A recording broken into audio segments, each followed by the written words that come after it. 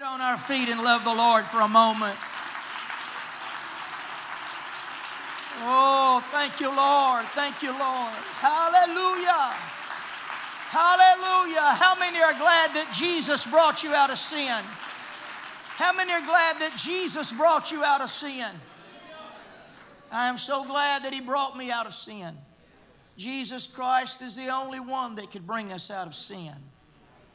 Jesus had something to say one time to a Pharisee and to a woman that had come in to worship Him.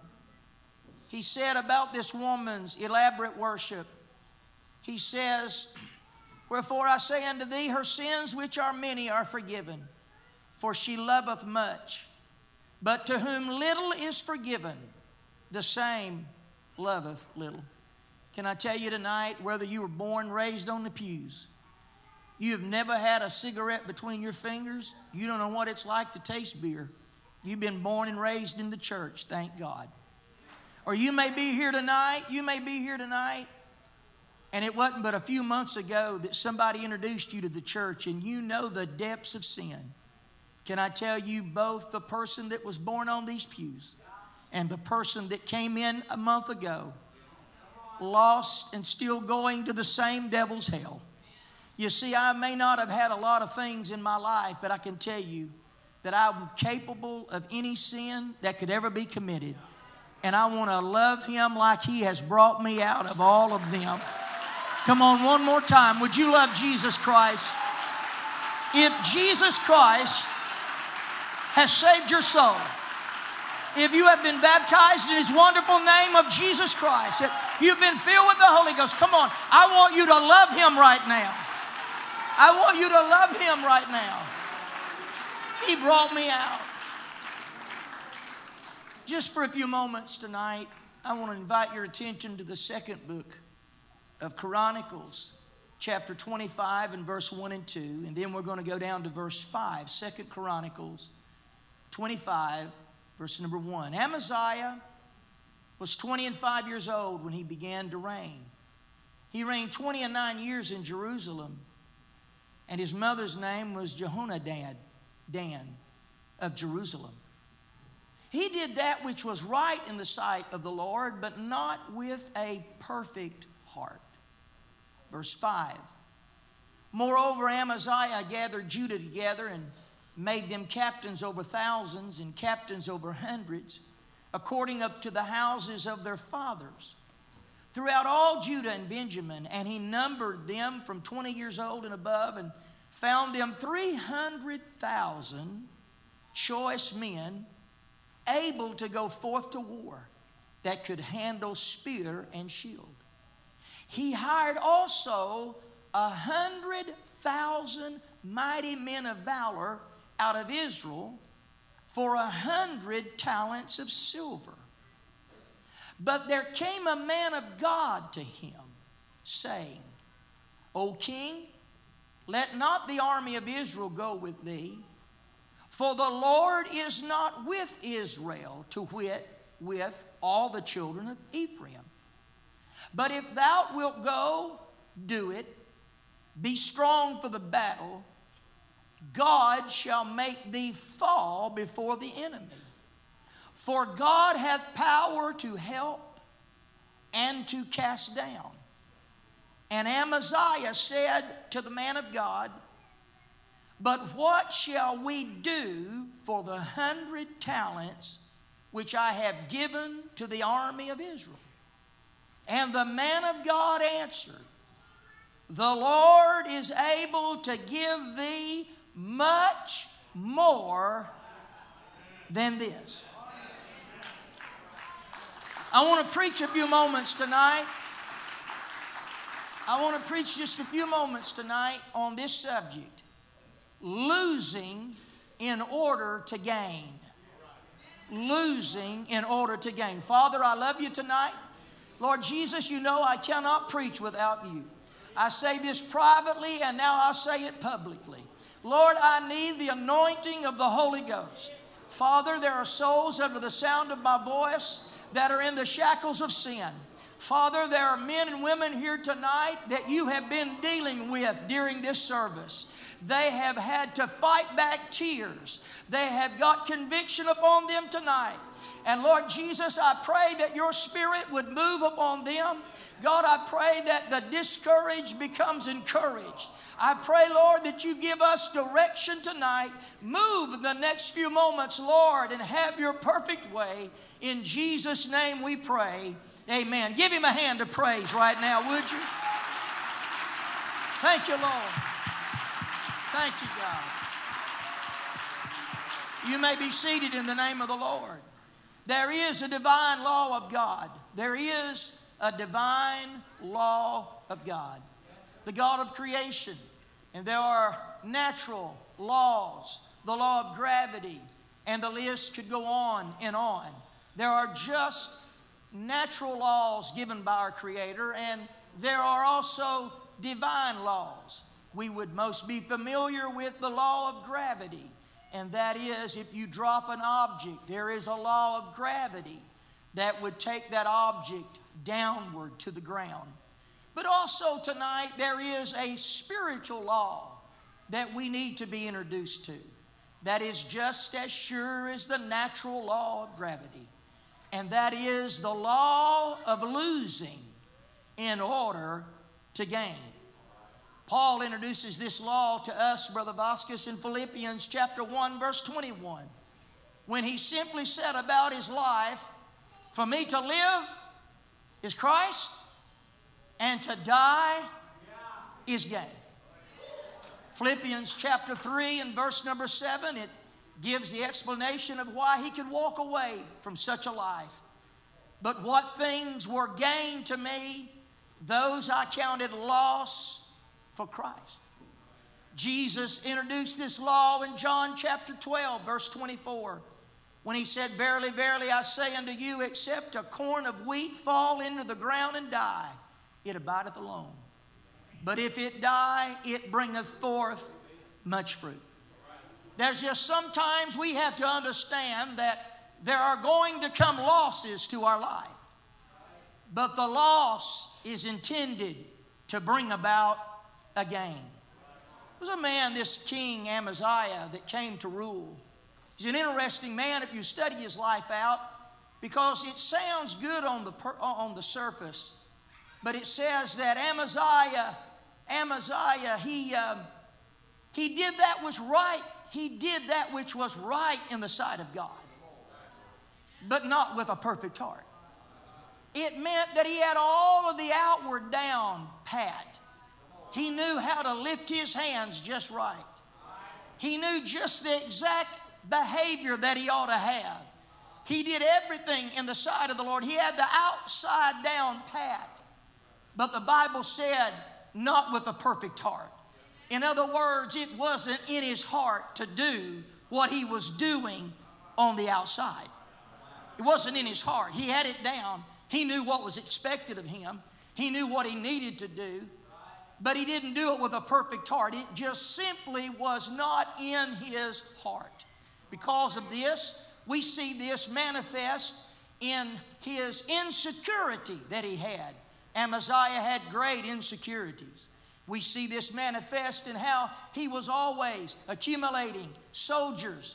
He was always trying to get men to, he was always every day trying to find men that could handle spears and swords and soldiers and fighting. And he was always, everything that's said about Amaziah, he was always gathering men and counting men. And the reason he was doing it, he was filled with such insecurities. And the reason for that was that he had the outward down right, but it wasn't in his heart. He had not the confidence of God in his heart. So he accumulated all of these soldiers. As a matter of fact, he was going to war one time, and he was so insecure of even the thousands of men that he had that he hired an army. He actually paid an astronomical figure. Millions equivalent to us today would have been millions of dollars that he spent to hire this army, the Bible says 100 talents. It would have been millions of dollars that he spent to hire an army, because the army that he's got, he doesn't have confidence in. So he hires another army at a great cost. But the Bible says a man of God came his way. And the man of God began to state some facts. The man of God said, don't take them with you into battle. Do not take this army that you have hired. Do not take what you have hired into battle with you, because God is not with them. And then he kind of added some things. He said, I want to introduce you to this God, because he's a God that can either cause you to rise, or he's a God that can bring you down. He is a God that can determine victory for your life, or he is a God that can determine defeat for your life. He said, now we all have our self-will. There's nobody that makes anybody do anything. You do it because that's either what you want to do, or you don't do it because you don't want to do that. It's called your own will. And so he said, now it's just left up to you. You can go ahead and take your battle. You can take those men into battle. But I'm telling you right now, you're going to be defeated. And the remark that he made back is, what will I do about the 100 talents I've spent? What about the amount that I have spent, man of God? I have spent millions of dollars. I have spent all of this money for this army. What am I going to do about this? And this is what God said. This is what the man of God said. He said, God is willing to give you much more. God is able to give you. Too many times we don't want to lose some things because we see losing as something that's bad. But can I tell you, if you will get the spirit of losing it for the gospel's sake, God is able. I don't know what you need to lose tonight. Oh, I think I do. It's what you're depending upon. It's what you're building upon. It's what you're hoping in. But your hope needs to be in the one that I'm preaching about, Jesus Christ. He is our Alpha. He is our Omega. He is our beginning. He is our everything. He is the one that keeps his hand upon us. Jesus Christ. Losing in order to gain. Oh, it would be Abraham. Our faith is founded. The doctrine of faith began with a man that was willing to take a loss. Faith has in its DNA losing to gain. Because when God called Abram out, he said, you got to lose some things. You got to lose the surroundings that you're in. You've got to lose your own country that you're in. Now, God, if I'm going to lose this, God says, and I want you to begin to look up at the stars. Because if you will be willing to lose your surroundings, lose the people you're running with, lose the people that are influencing your life. He said, Abraham, if you're willing to take a loss, I want you to look up to the stars. You and Sarah have never had a child, but if you're willing to come out, I'll give you descendants that are the stars of the sky and the sand. Oh, I've come to preach to somebody tonight and tell you, in the name of the Lord, get the spirit of losing about you. Lose it all. Let your hope be built on Jesus Christ. Let your hope be built on him. Can I tell you, everything you need comes down from him tonight. You need to be willing to lose.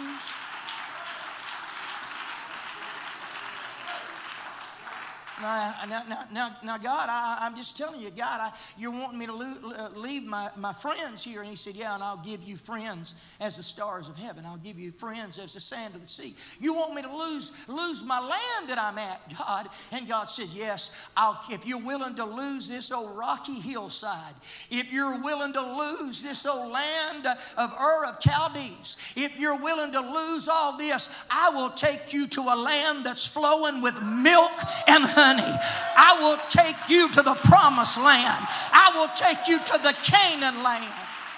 Losing in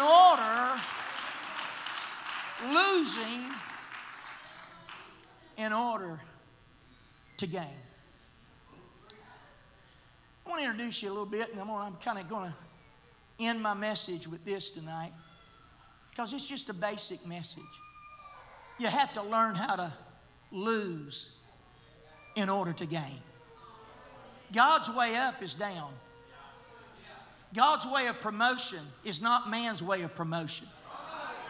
We don't fight and stab and step over people to go up.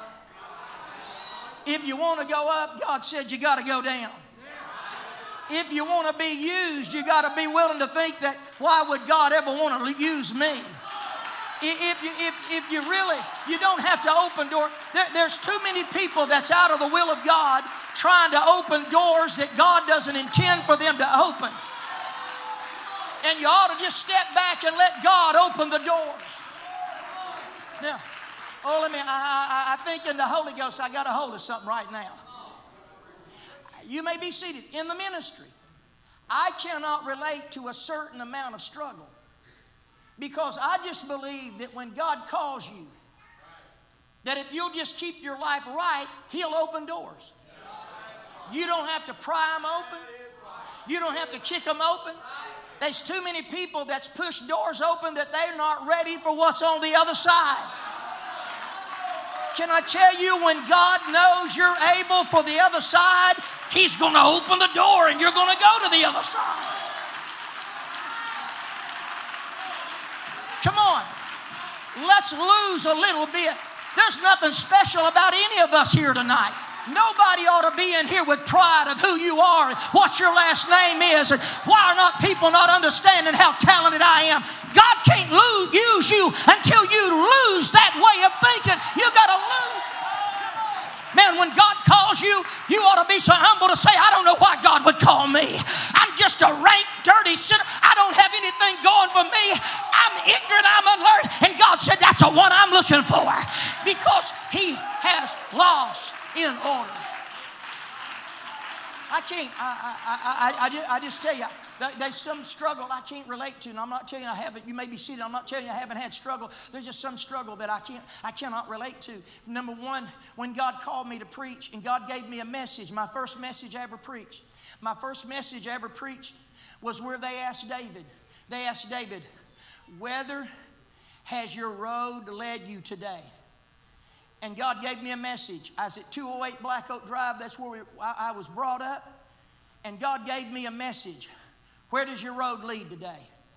And I said, God, if this is you, then let Brother McCool ask me to preach that message in chapel. At that time, I was working construction. My father had died. I got a certificate of a hardship case. I got out of school at 11 o'clock. My junior and senior year, I got out of school at 11 o'clock so I could go work construction and make money to live. And on my lunch break, God had given me that message a few days before that, and I told God, God, if it's your will, let Brother McCool ask me to preach in chapel. And one day I drove by the church, and he was out in the field working on his John Deere tractor. And I stopped there for a few moments and pulled my car up.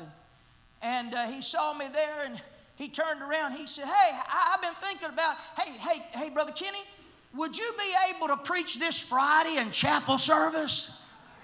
I said, I sure would. And I preached that Friday, and God filled somebody with the Holy Ghost. Well, a few months later, I hope this is all right tonight, because you got to be willing to lose if you're going to gain. A few months later, you may be seated. A few months later, I got to feeling like God wanted me to travel around and preach.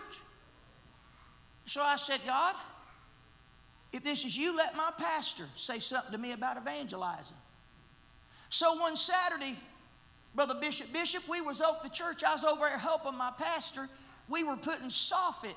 They had building one of those 1,500 wings they got off that church, and I I was cutting soffit, and he was putting the soffit in, and I would cut, and he would put it in. We worked about half a day, and he had a funeral or something he was going to, and we was walking to our cars, and he turned around, and he said, Brother Kenny, you ever thought about evangelizing?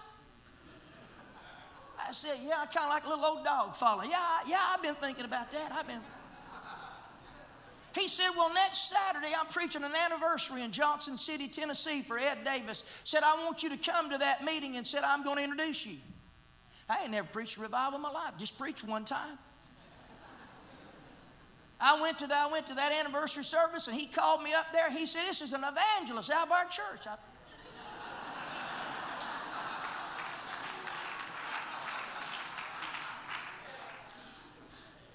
I got up there. He introduced me, and that was Saturday. Dan Bradley walked up to me. He's pastored Souls Harbor in Bristol, Tennessee. He said, can you preach for me tomorrow night? I said, yeah. I had one message. I didn't tell him that, but I guess my road's going to Bristol. So I preached that Sunday night, and revival broke out. He said, call your pastor and see if you can be back here Wednesday through Sunday. I said, do what?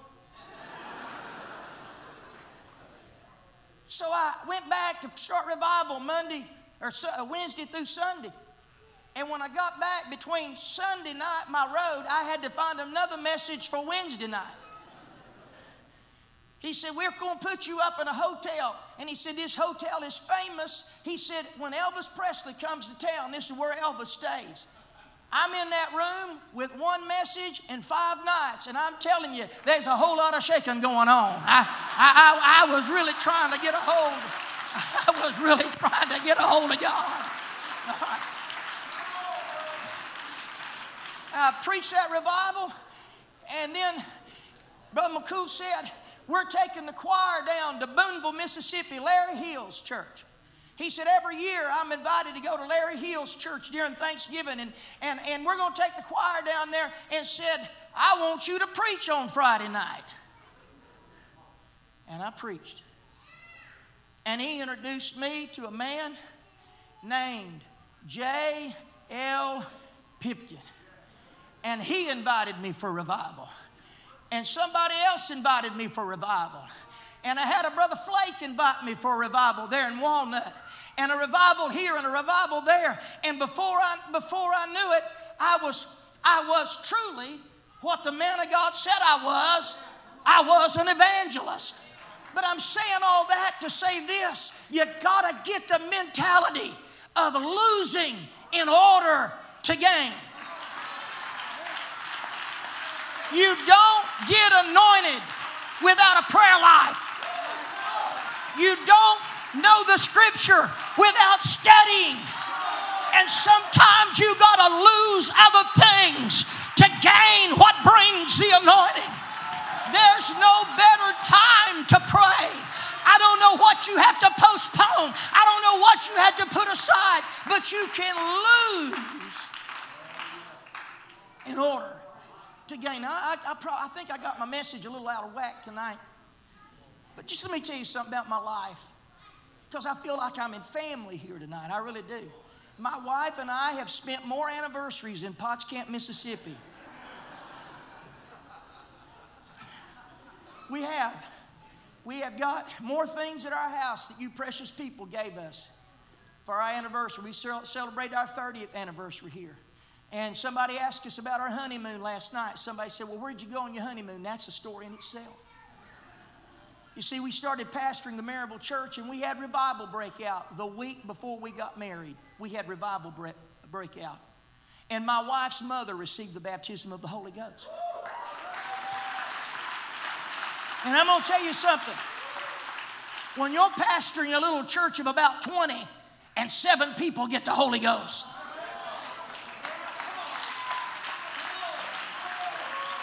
so Penny and I both decided that we were going to get married. We got married on Friday night in Knoxville. And what we were going to do, we said, let's go back, keep this good revival going. We'll get married Friday night. And Sunday morning, Sunday night, we'll be back in Maryville, and first thing Monday morning, we'll get up and we'll head to Myrtle Beach for our honeymoon. That's where we're going, Myrtle Beach for our honeymoon. David got up ready to go to Myrtle Beach on Monday morning, had a great revival there at the church. More people got the Holy Ghost Sunday morning, Sunday night. Got up Monday morning, packed the car up. Phone call came. One of the men in our church had fell out of a tree, and they thought he broke his back. We sat up at the emergency room all day long waiting on him to come out of surgery. It got so late in the day that we both decided, well, we just better get up early in the morning, Tuesday morning, get over there to Myrtle Beach. We both agreed, didn't we, honey? We both agreed on that. Let's just get up Tuesday morning and head to Myrtle Beach. Monday night, Brother G.L. Akers called me. He said, hey, son, I hear you're coming to Myrtle Beach. He said, why don't you stop by here and preach for us? He said, I'll give you a love offering. And we were broke. We needed a love offering. We needed it. We were robbing Peter to pay Paul and hiding it from James and John. I mean, we needed money. So I said, sure, Brother Akers, we'll stop by there. I said, honey, you know, that's right on our way. We can preach there Tuesday night, get in the car early Wednesday morning, head to oh, yeah, baby, we can do that. Lord have mercy, that Tuesday night, the Holy Ghost moved in that church. People got the Holy Ghost, and Sister Carpenter was prowling the altar, praying folks through the Holy Ghost. And old white-headed Brother Akers got me to the side and said, son, do you think you can stay tomorrow night? I said, wait a minute, I'll ask. Well, that's what happens when, I said, honey, Brother Akers wants us to stay tomorrow night. We can get up Thursday morning. We can have Thursday and Friday. Can I just tell you, we preached Tuesday night, we preached Wednesday night, we preached Thursday night, we preached Friday night. We got in the car Friday, Saturday, and went back to Maryville, and we've been on our honeymoon ever since. Come on, I'm telling you, people that have got a sad story about the work of God, I cannot relate to you. It's a good life living for the Lord. I said it's a good life living for the Lord. If you're willing to lose, it's a good life living for the Lord. It's a good life living for Him. Oh, don't tell me a sad story. Don't tell me something's went wrong. It's a good life living for the Lord. It's a good life. Let me tell you why I'm here tonight. You may be seated. Let me tell you why I'm here tonight. I want to tell you why I'm here. I am the product of a woman who was willing to lose. I would not be here tonight preaching if it wasn't for a mother that was willing to lose. We were brought up very poor, but we were the first people in our neighborhood. We were the first people in our neighborhood to get three things: a new car, a window air conditioner, and a colored television. Sorry. All right.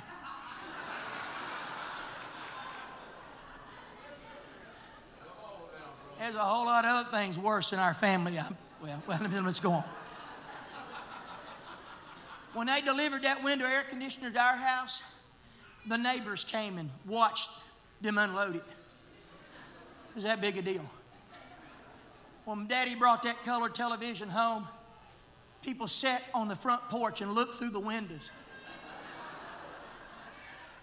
Now, I ain't going to say what I'm going to say. Anyway, they were looking through the windows.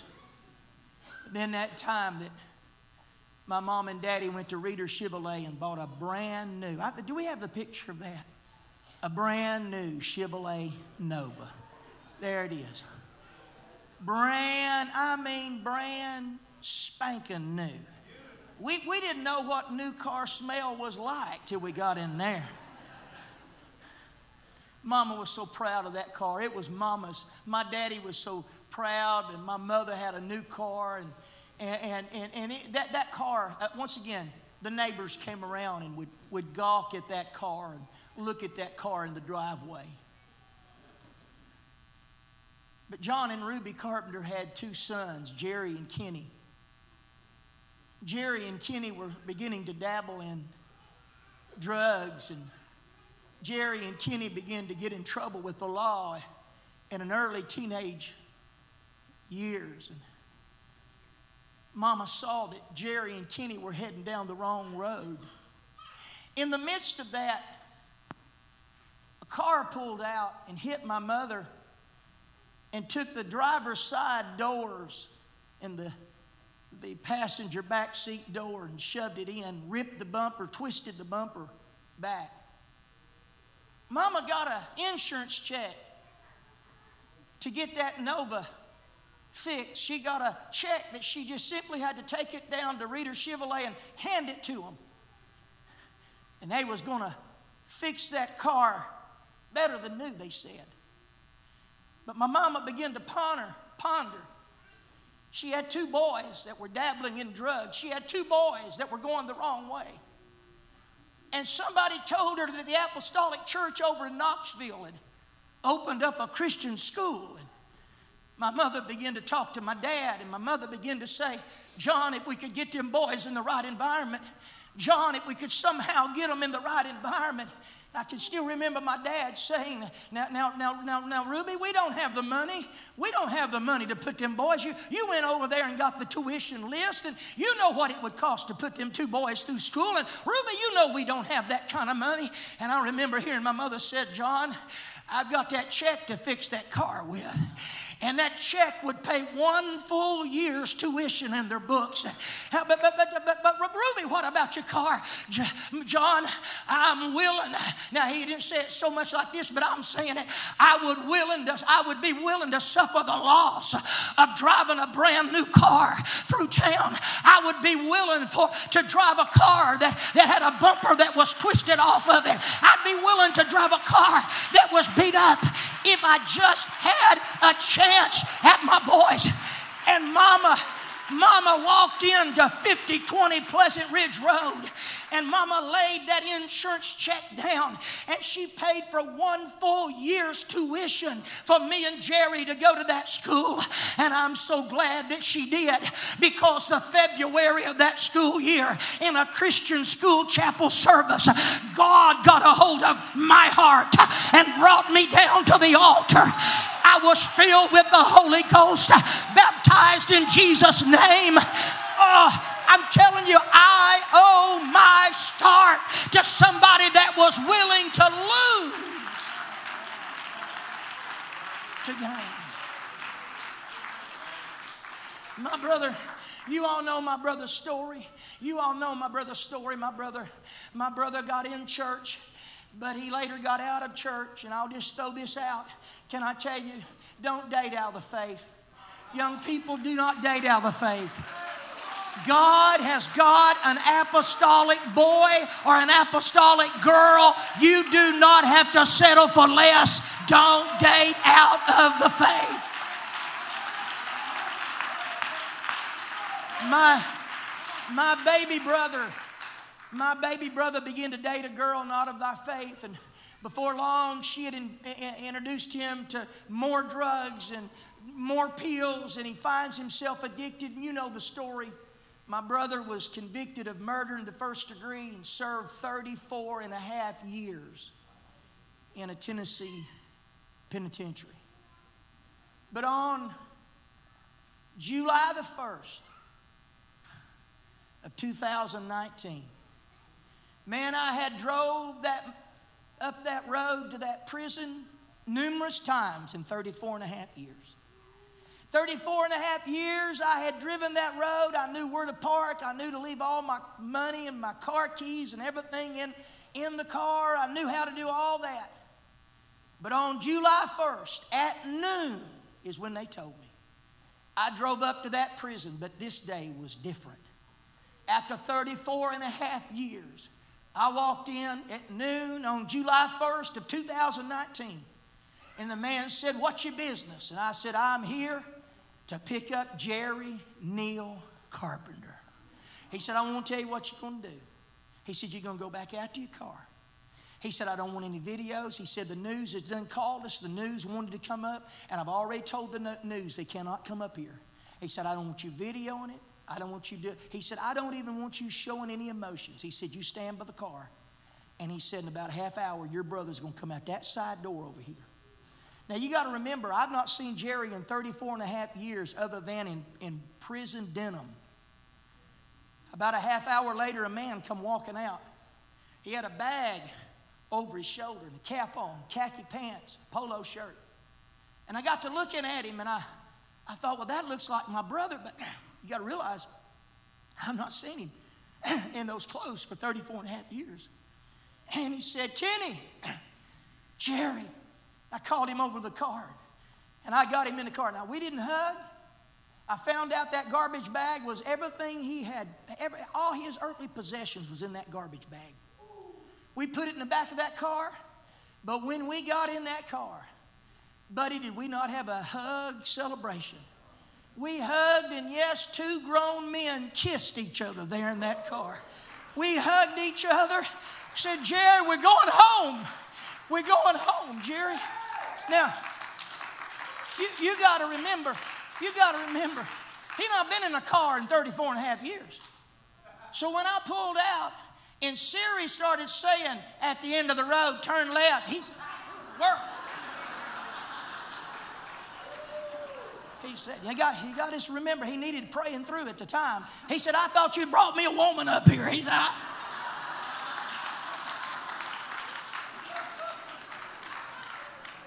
I said, no. I said, but Jerry, I'm going to take you to 3 places today. You're going to have to learn how to function. I'm going to take you to 3 places today. I got to have you in Nashville tomorrow. I'm going to take you to 3 of the most important places that you'll ever go to. You got to learn how to function. He said, go ahead, brother, shoot. I said, Cracker Barrel. You got that picture? Show it to me tonight. That's his first meal after 34 and a half years at Cracker Barrel. Then I told him, I said, Jerry, the second place you got to learn to function in is a store called Walmart. He said, well, I know Walmart. Said, when I went in prison, said it was a little drug store. I said, oh, boy, I'm going to roll your socks up and down like a window shade. You ain't been to nothing like that. We're going to go to Walmart. You got that? There we are at Walmart. You got to function. You got to know how to function. And then he said, tell me what the third place is. I said, the house of God. The house of God. Now, I don't know how well you can see this, but my mama, she was sick, and I want to give honor to my wife tonight. The last 3 years of my mama's life, my wife moved her into our house, and my wife waited on my mother hand and foot. Penny, I love you for that. Penny, I love you for that.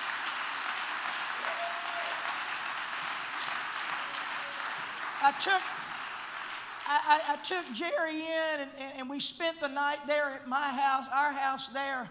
And early the next morning, I had to have him in Nashville. He was going to be in a transitional house for 6 weeks. He was court ordered. He had to go in a transitional house. And I dropped him off in Nashville, but I called a man. You may be seated. I called a man in Nashville by the name of Nate Batson. Anybody ever heard of him?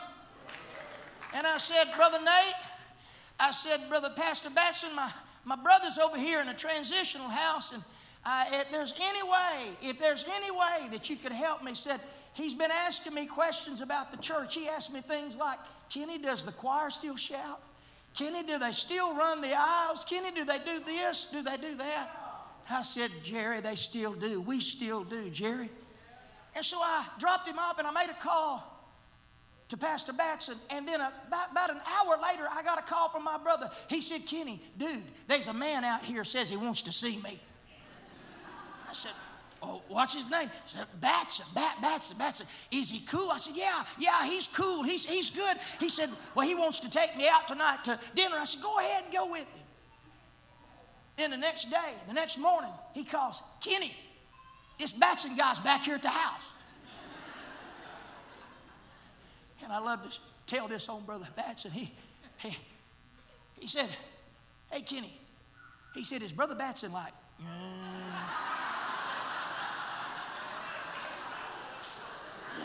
No. He's married. He got kids. No, he's all right.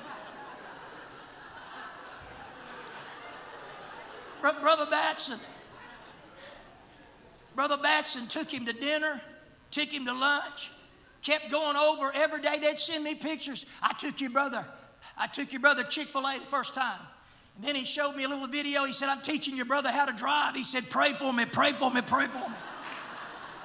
But do you know what it led to? The first Sunday morning that he's out after 34 and a half years, he finds himself on the pews at Brother Nate Batson's church. And before the service was over, right there's what happened.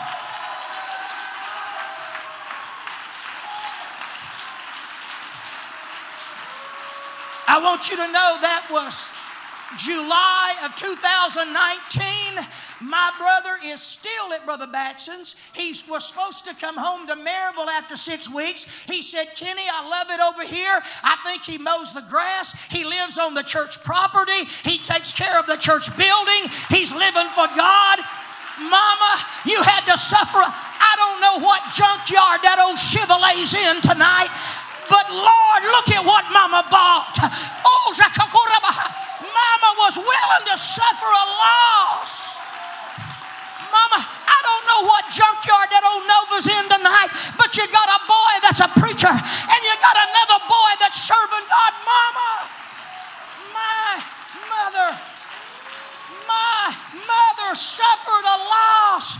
Come on, parents, tonight, be willing to suffer a loss if it will bring you. Be at church on Wednesday night. Be at church on Sunday. Will you say, I got things to do? Suffer a loss. Suffer a loss. You're going to buy something in your family. Well, just remain standing. Just remain standing tonight. My mother, when my brother was put in prison, my mother let the devil really work on her. And she got bitter toward the church, and she backslid. And she stayed out of church for many years. But a couple years ago, on New Year's Eve, Brother Erickson and I come up with a plan. Instead of calling everybody around the church for communion and foot washing, Brother Erickson made a little handout, a little lesson. And we gave it to all the men in our church. And instead of meeting at the church to take communion and foot washing, we felt like the heads of the houses could lead their family in that. And so, about 11 o'clock that night, I went in. My mother was laying in the bed. And she really, dementia had really done a number on her. And I went in and I said, Mama, you're going to hear us. We're going to start praying out here in a few minutes. And you're going to hear us, and we're going to take communion. I said, now, Mama, if you want to get up and come in there, you can. I said, but I just want you to know that you're probably going to hear some noise of us praying. My mother said, can I join you? She said, give me a few minutes. Now, I thought she was just going to put like a house dress on. And Sister Sandra, in about 20 minutes, my mama come out of the bedroom, and you could tell she had tried to fix her hair and put her hair up on her head. And she had the finest dress she could find in the closet. She came out. I noticed something about my mother. My mother didn't have that cloudy look in her face. And we started testifying. And before we took communion, I had all the family members tell what the Lord had done for them and what the Lord meant to them. All the way down to our grandchildren. They were, to the best of their ability, to tell them what the Lord. And it come time to take communion, and my mama said, Kenny, can I say something? I said, sure, Mama. And she said, Kenny, you know for years I got hurt. And she said, I said things that I should have never said. And said, I wanted to come back to church, but said the devil told me that I had said too much about the church. I had done too much, and I had said too much. And if I could, I promise God right now here tonight, I'll never say another ill word about anyone. If God will just help me tonight, I'll never say another thing. If God, Kenny, do you think God could help me? And we began to pray, and before too long, my mother began to speak with other tongues again. My mother began to speak with other tongues and magnify God. Mama, did you ever know when you walked into that office at Pleasant Ridge Road and you laid down that $1,500? Mama, did you ever know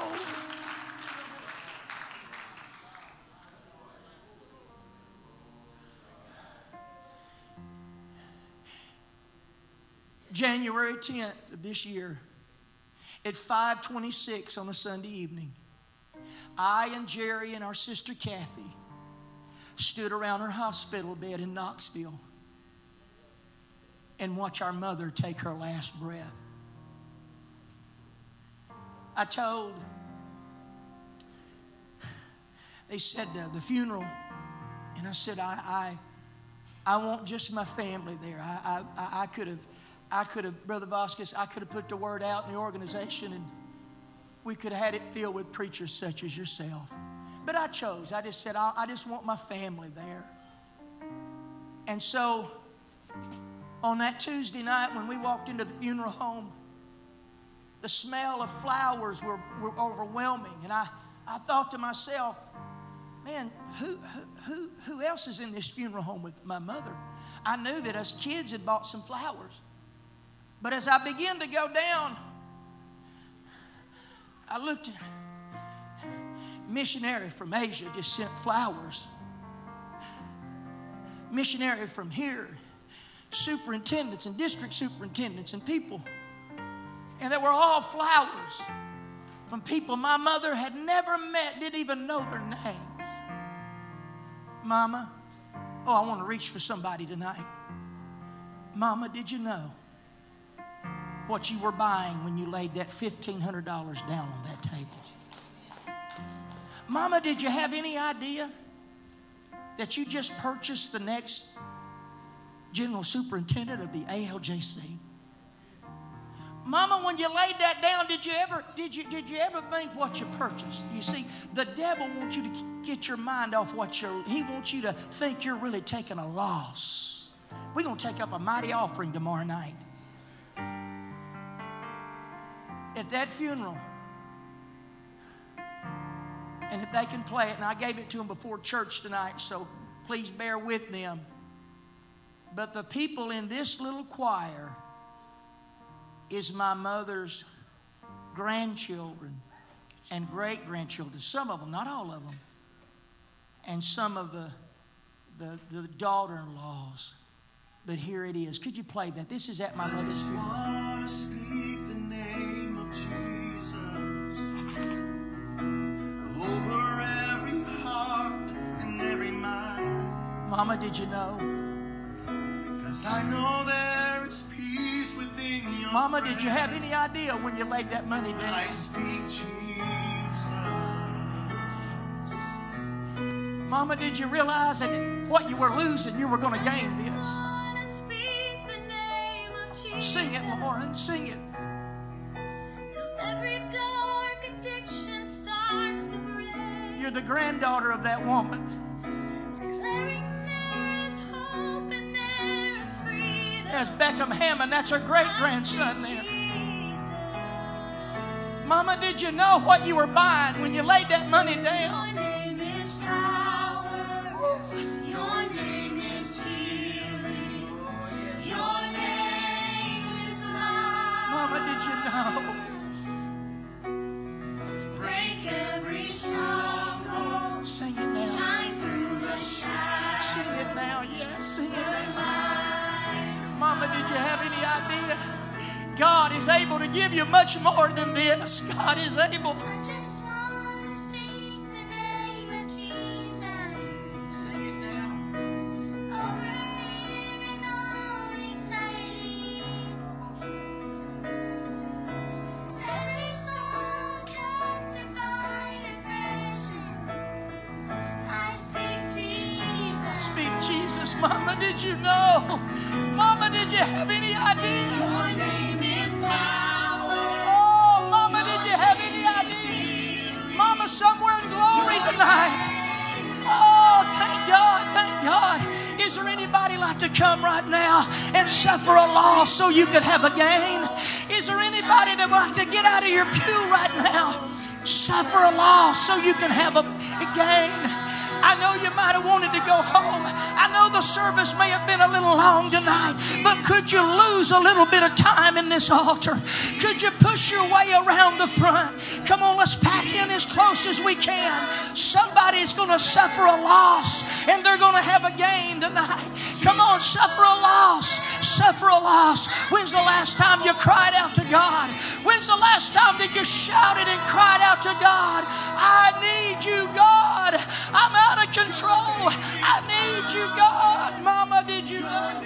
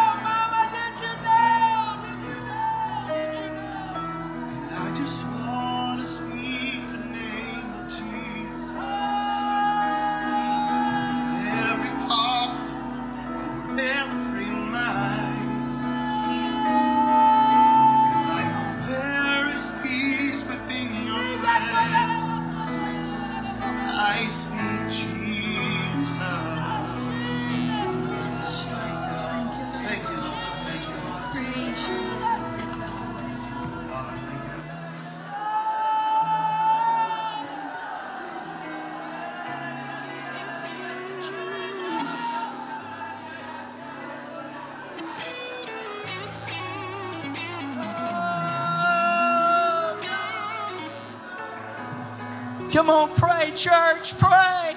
It's time to lose. It's time to lose. Come on, pray loud enough that you can hear yourself pray. Come on, pray loud enough. Pray loud enough that you can hear yourself pray. Oh, lose your pride.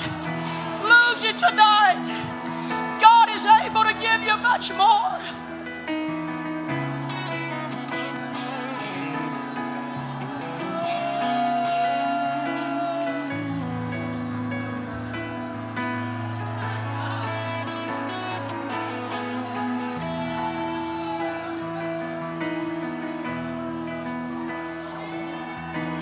I just want to speak the name of Jesus over every heart and every mind,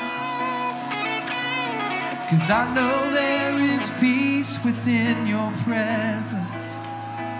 I speak Jesus.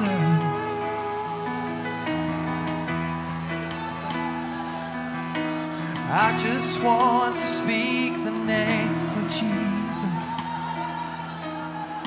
till every dark addiction starts to break, declaring there is hope and there is freedom. I speak Jesus, 'cause your name is power, your name is healing, your name is life. Break every stronghold, touch through the shadows, burn like a fire. 'Cause your name is power, your name is healing, your name is life. Break every stronghold, right through the shadows, like a fire.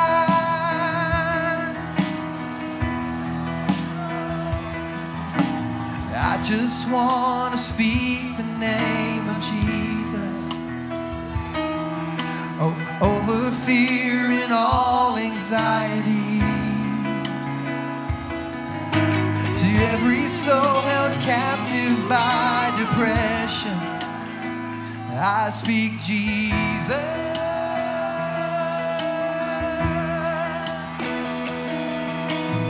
I just want to speak the name of Jesus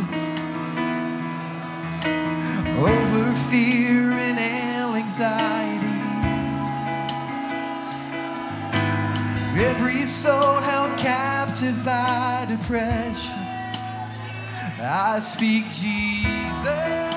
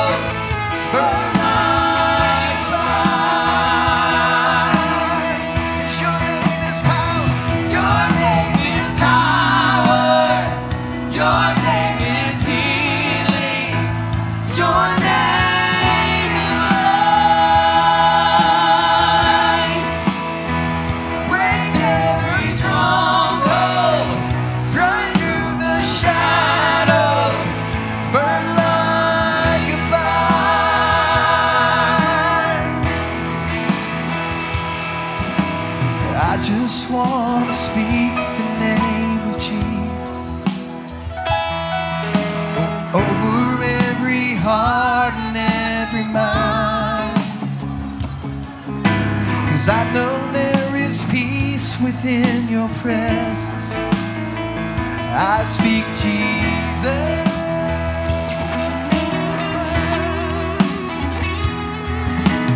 I just want to speak the name of Jesus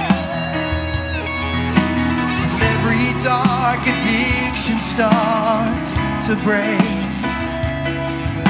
declaring there is hope and there is freedom.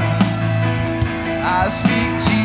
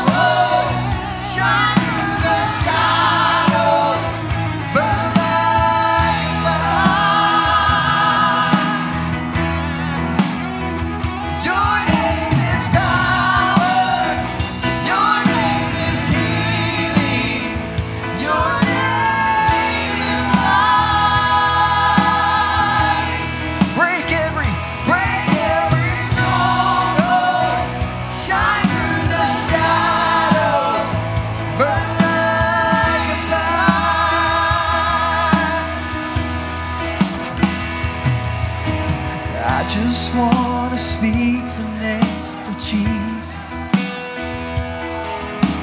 over fear and all anxiety, to every soul held captive by depression. I speak Jesus.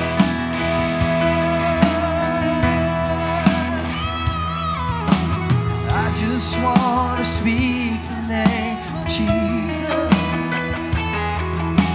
over fear and all anxiety, to every soul held captive by the name. I speak Jesus, 'cause your name is power, your name is healing, your name is life. Break every stronghold, shine through the shadows.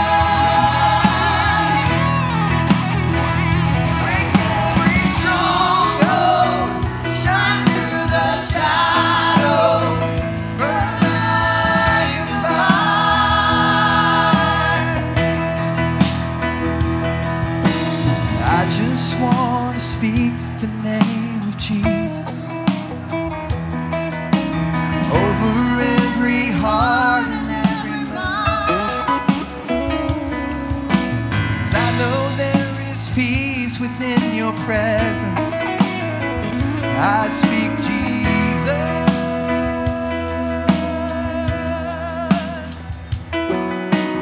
I just want to speak the name of Jesus till every addiction starts to break, declaring there is hope and there is freedom. I speak Jesus.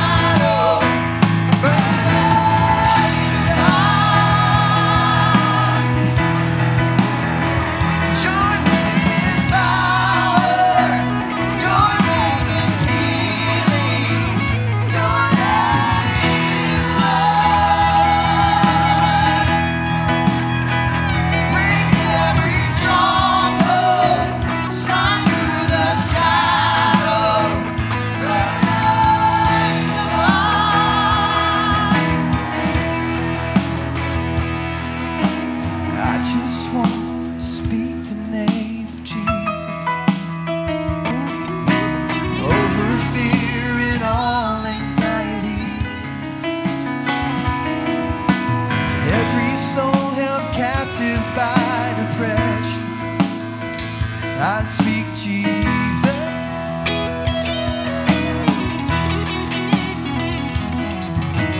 I just want to speak the name of Jesus. God is moving in a mighty way right now. Oh, I feel the Holy Ghost in this house. Would you just lift your hands all across this altar? Would you let the Holy Ghost touch you? If you could see from this vantage point, what you would see is tears, brokenness, and revelation.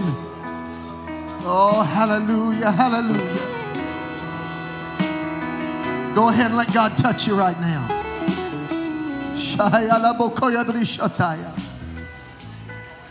Oh, hallelujah, hallelujah, hallelujah. Oh, hallelujah. I've been instructed, you stay here as long as you need to stay here. You pray as long as you need to pray. I know many of you drove a long ways. I have just a few announcements, and then we're going to let you have this altar call. We're not going to quench that at all. Tomorrow night, all checks is for our missions offering are to be made out to the Mississippi District ALJC. Don't forget that. They have concessions going on out there, but by no means are we ending this altar call. God's doing too many great things. Thank you, Bishop Carpenter, for that word. So thankful for that word. So thankful for that word. One more time, could we make one more push before I put this mic down and you continue, but just make one more push. But I don't believe God's finished with some of you. I believe God's still moving in this house. Well, if it's appropriate, won't you lay hands on your neighbor right now? Just encourage. Oh, hallelujah. The Bible says that Samson, in his death, or you might say in his loss, he killed more in his loss, in his death, than when he was living. Won't you go ahead and lose some things right now? Go ahead and lose some things. Go ahead and sacrifice some things. Oh, hallelujah, hallelujah. Lay it at this altar. Lay it at this altar. Don't walk out of this place with it. Don't walk out of this place. Don't leave this parking lot with it. Say, God, it's yours. It's yours. It's yours. Pray as long as you need to pray tonight. God bless you. We'll see you tomorrow night, 7:30 or 7 o'clock rather.